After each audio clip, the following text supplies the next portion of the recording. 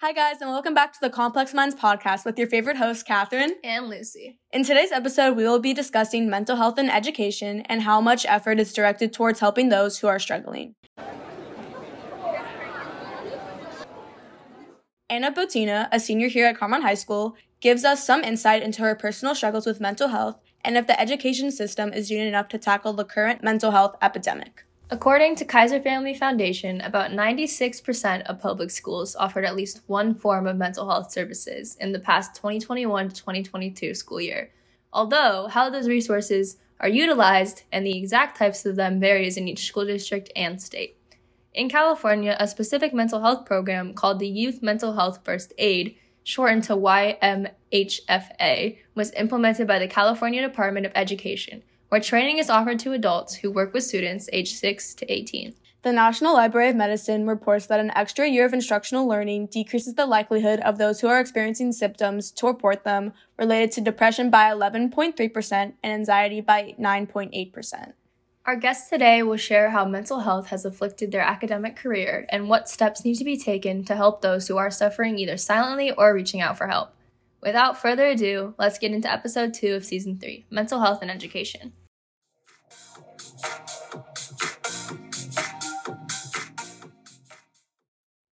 Okay, guys, so we're starting with our guest, talking about mental health in school, and I think the first question I had specifically for you was, how has mental health kind of impacted your, I guess, success in school and, like, just how you function in school, especially being, like, a second semester senior? And in the AP classes as well.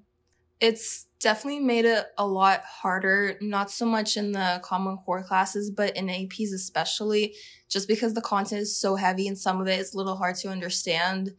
Due to my mental health issues, I kind of have very little motivation to try and learn it when I see myself struggling. Then I'm less likely to reach out for help and instead more likely to just kind of let time pass and, like, take the test, maybe fail the test, and just in a way move on from it. Yeah. And then before we get into the logistics of, like, how you wish schools would help in providing mental health resources, do you feel like you have been supported enough with your mental health in schools? To a certain extent, yes. I do think that some of my teachers put a lot more effort into checking in with me and making sure I'm doing well. Others, on the other hand, not so much. I think it's the same thing. Like, for me personally, at least, I've noticed that some teachers do care more than others, and that shift is really hard because, like, you'll walk to one class and the teacher will be like, hey, I haven't seen you in a while. And then you'll go to another class and they're just like, where have you been?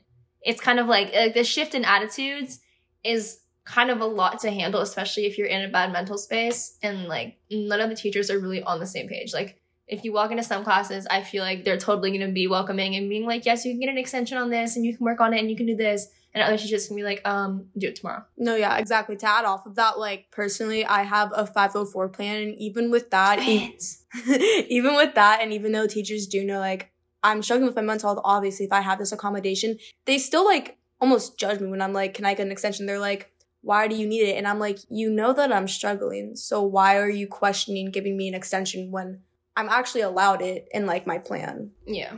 Speaking of 504 plans, have you ever, like, thought about trying to get one?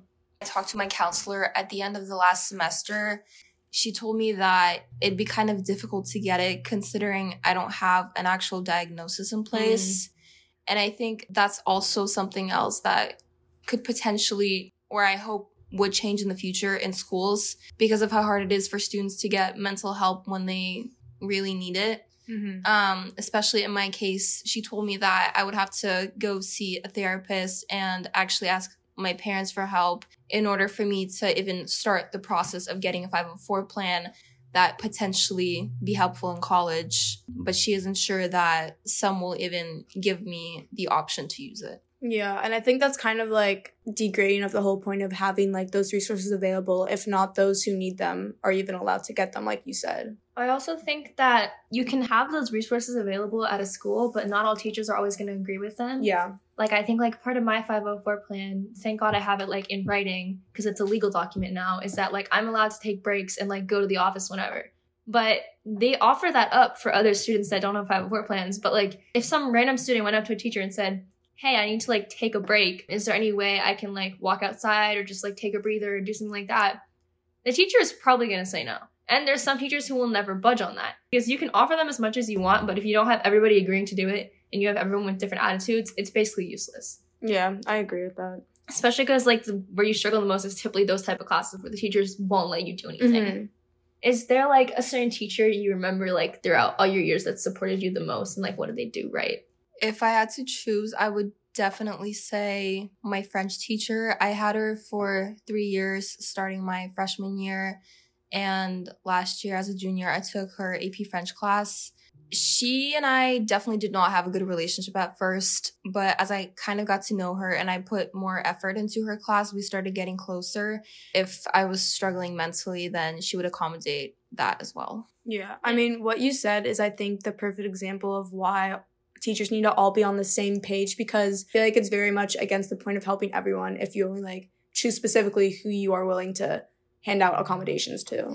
Yeah. To add off to that, I mean, like Catherine and I, obviously we have Mr. Reisner, shout out. Go Reisner! And I think having a teacher like that is so important, because he is definitely a very caring teacher, but at the same time, he still has his rules in place and he keeps everything in check so that like you're never really slacking off in his class. Because I feel like that's what some teachers fear with like giving people extensions and letting them like work on themselves first. I feel like they fear people slacking off. They fear people like not ever getting work done. But the thing is, you can be supportive and also maintain like a teacher kind of personality in which people still respect your leadership. Exactly. I feel like oftentimes like teachers just associate extensions with laziness, but don't take into account the other factors of what we are personally experiencing. Because yes, like we should be putting however much effort you want into the class, but at the same time, we cannot always give it our all because we are humans and we go through stuff. And I feel like that needs to be emphasized way more within the like school curriculum. Is there like any resources at the school that you have like genuinely used to help your mental health, or like have at least thought about using?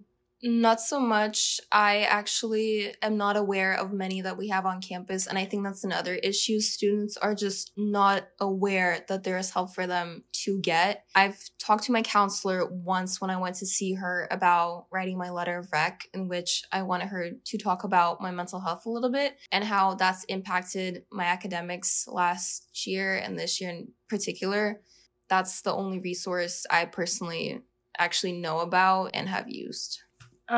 Speaking from like personal history, I mean, the only thing I know for sure that would actually help right now is like SOS. But I know that there's a new policy being implemented where you kind of have to like ask your teacher for permission to go to the SOS room, instead of just like being able to get up and take a break. So it kind of removes the whole taking a break thing, because the teacher doesn't want you to go. They won't let you go. Not sure how that would help. It seems like kind of counterintuitive. Yeah. And then also like very obvious that since the pandemic, everyone's kind of had their different issues and different things, and we can't just go back to pretending like everything is fine and dandy, for lack of better words. Yeah. But like the reality is we kind of have to change some of our policies. Exactly. I agree with that. And I think that ties into something else I want to ask our guests. How do you feel like the academic pressure put on students, whether by teachers, parents, or just like adult figures, can be lessened to make their success more accommodating to them specifically? Honestly, I think that's a hard question to ask, because there are two sides to the whole situation. On the one hand, students are struggling, but on the other, there's only so much that teachers can do. And I feel like teachers and just adult figures in general need to make sure that their students know that they're available for them to come in and get help. I also think that teachers specifically could check in with their students more often. My AP Gov and Econ teacher has a daily check-in link where you can just tell them about your day or just click an option whether you're doing well or not so much. And that sadly may be the biggest change we can implement at the moment, just because mental health issues are so individually focused. Yeah. I feel like what we should be focusing more on is how we're going to take the information that we're learning into the real world, and basically like what's going to benefit us the most. Because at the end of the day, I think in the future, this job is not going to care that you had an A in AP Psych in high school, unless specifically speaking, you take that knowledge and you utilize it in the future. And yeah, that's our interview with our guest. Thank you for interviewing with us. Bye, guest. Bye. Thank you for having me. Today, we discussed how the education system needs to be held to higher standards when tackling mental health, and we learned firsthand from our guest how they feel towards the education system and the resources available to students. I think we were also able to relate to a lot of what Anna said, as we both have had our own struggles with mental health, and it has impacted our academia. So we hope that this episode sheds a greater light on the importance of supporting those who are struggling with a mental illness, and that offering a helping hand can make an immense difference in someone's life. Thank you guys for listening, and we will see you next time in episode 3. Complex Minds out!